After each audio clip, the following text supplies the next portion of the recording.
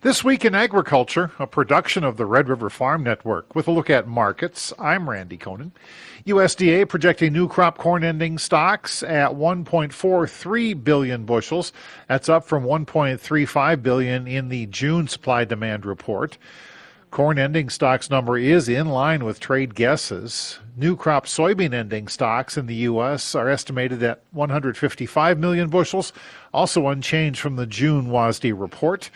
Wheat ending stocks in the U.S. expected to be 665 million bushels, down from 770 million last month. It's also below trade expectations. World corn ending stocks are more than 291 million tons, slightly higher than the June estimate. World wheat ending stocks are at 291 million, lower than the June supply-demand estimate. Ag resource company market analyst Ben Buckner said the July WASDE report was the catalyst for the grain markets as the week began. Really only of note were the changes to the U.S. wheat balance sheet. That centered mostly on spring wheat, which they cut pretty substantially. So, U.S. wheat production's down, over 100 million bushels. So that was all due to spring wheat. But now can see this path where we're running out of wheat entirely the next couple of years if we don't buy acres. So the wheat market has all of a sudden, very quickly joined corn and soybeans on this bull trend. StoneX Group chief commodities economist Arlan Suderman was watching for two numbers from the WASDE report, including the spring wheat production estimate. Now, USDA has durum, and then they throw all other spring wheat back into one category. And for that, I had 358 million bushels. That was the lowest of the trade guesses, and it was 100 million bushels below the average trade guess. So I was really sticking out there on a limb with that low production estimate, and USDA came in 13 million below me.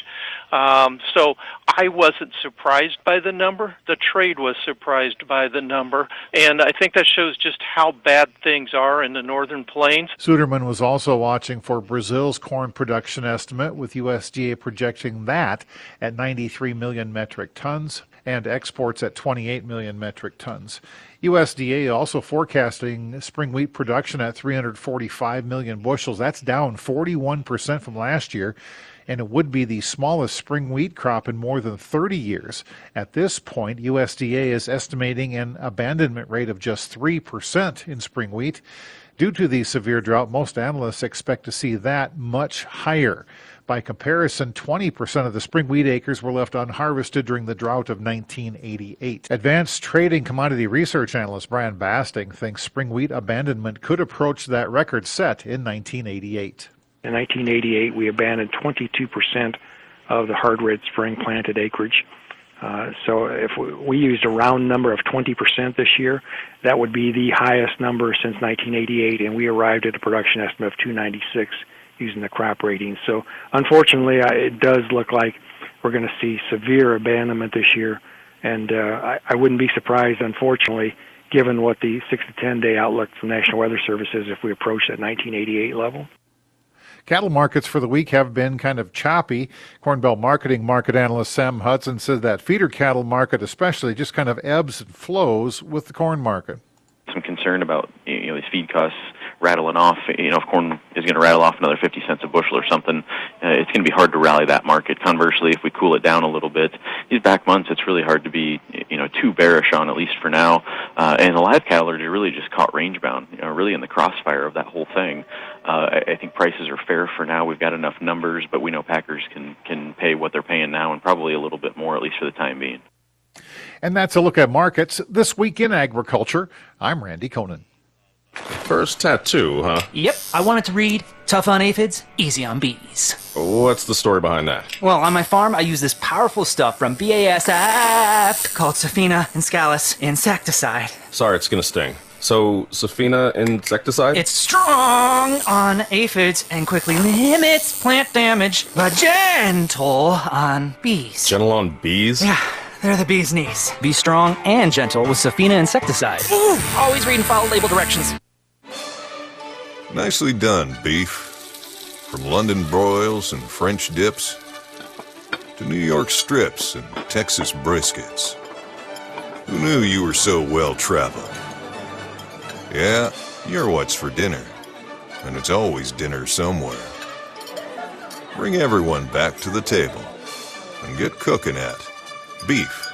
It's what's for dinner.com. funded by beef farmers and ranchers.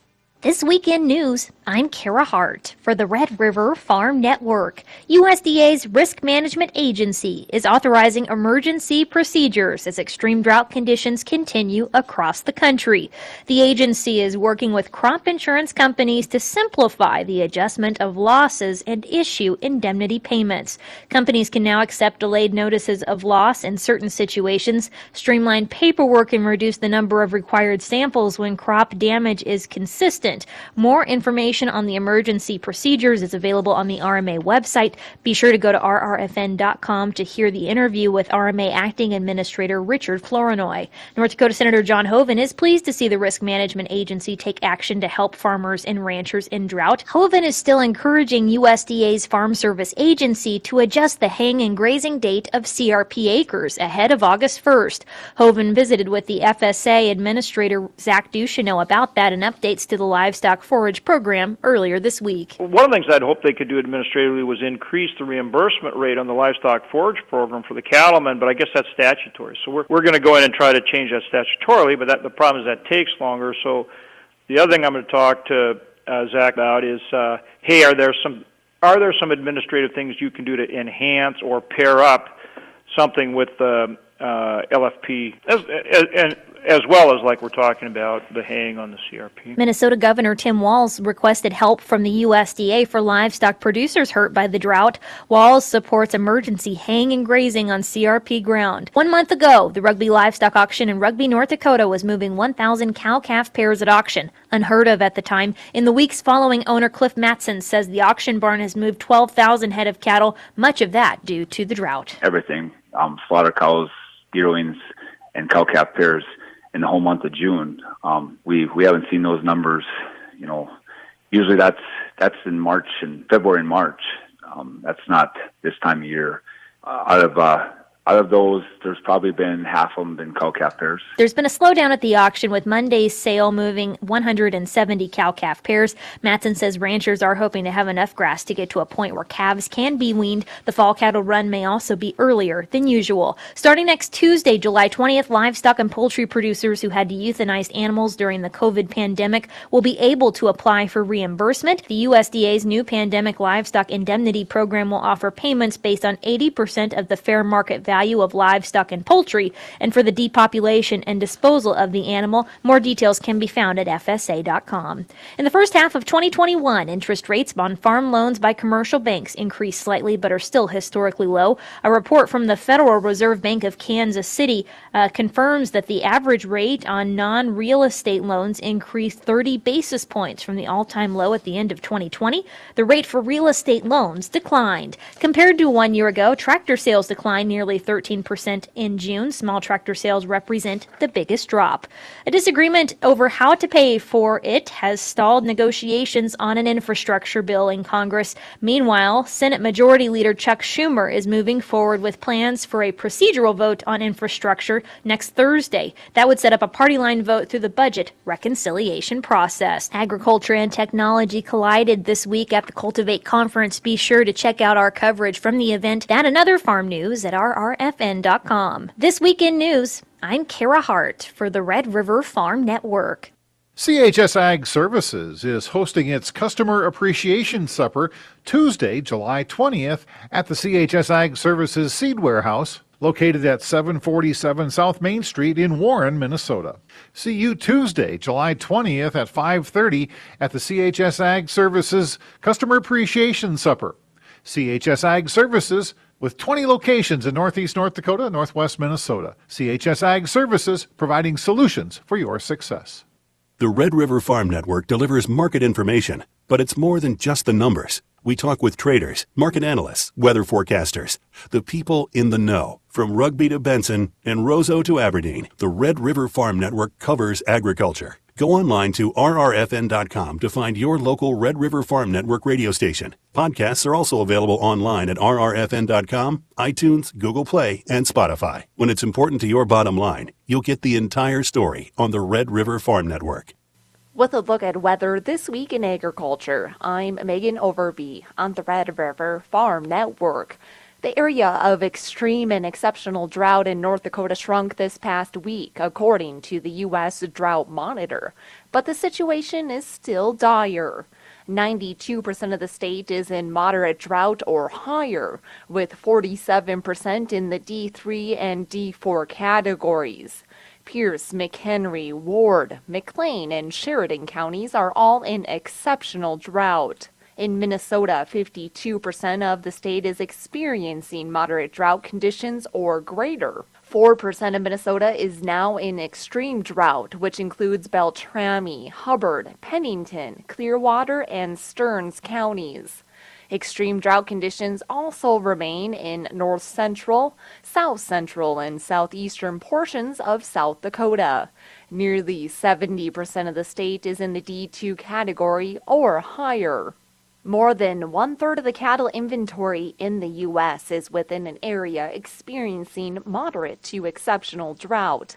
And as that drought persists, pasture conditions continue to worsen. Corteva Pasture Management Team Integrated Field Scientist Will Hutler says ranchers are trying to avoid overgrazing to maintain pasture health. It's a long-term management plan that needs to be in place. And planning for drought in a wet year kind of helps you get past those years. But, currently I would say measuring forage production a couple of times throughout the year gives you a really good idea of where you're at and where your carrying capacity should probably be. And it sort of adjusts your herd size and carrying capacity to what it should be. Will help the pasture recover and then set you up for success in the future as well. The dry conditions also bring elevated weed pressure in pastures. Hutler says ranchers should scout pastures diligently to know what weeds are out there. Warmer than average temperatures in the 90s and even into the 100s are bringing further stress to crops and livestock in the northern plains and Canadian prairies. World Weather Incorporated senior agricultural meteorologist Drew Lerner says those hot temperatures will evaporate much of the moisture in the soil surface.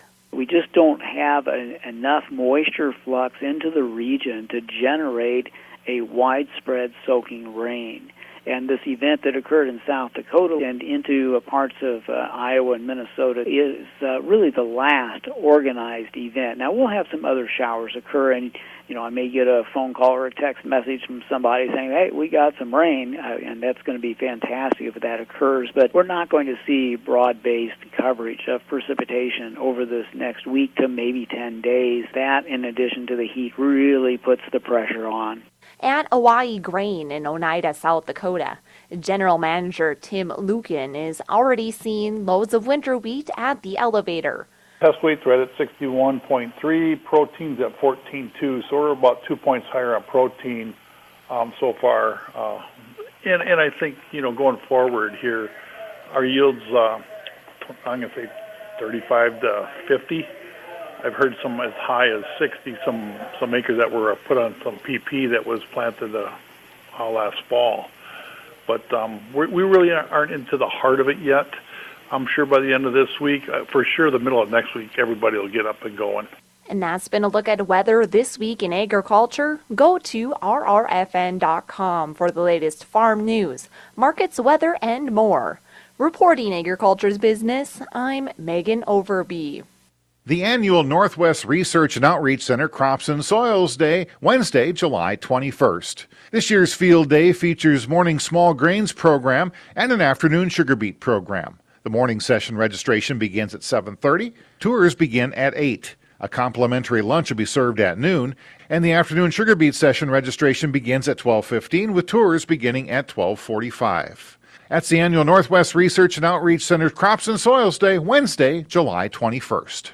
Keep up to date on this year's harvest here on the Red River Farm Network. Listen to Harvest Hotline Monday through Friday at 12:37. Sponsored by Ag Country Farm Credit Services, Beta Seed, and the North Dakota Mill. We'll talk with custom combiners, elevator managers, agronomists, and farmers about harvest progress, yields, and quality. Harvest Hotline, a daily feature on the Red River Farm Network. We're reporting agriculture's business.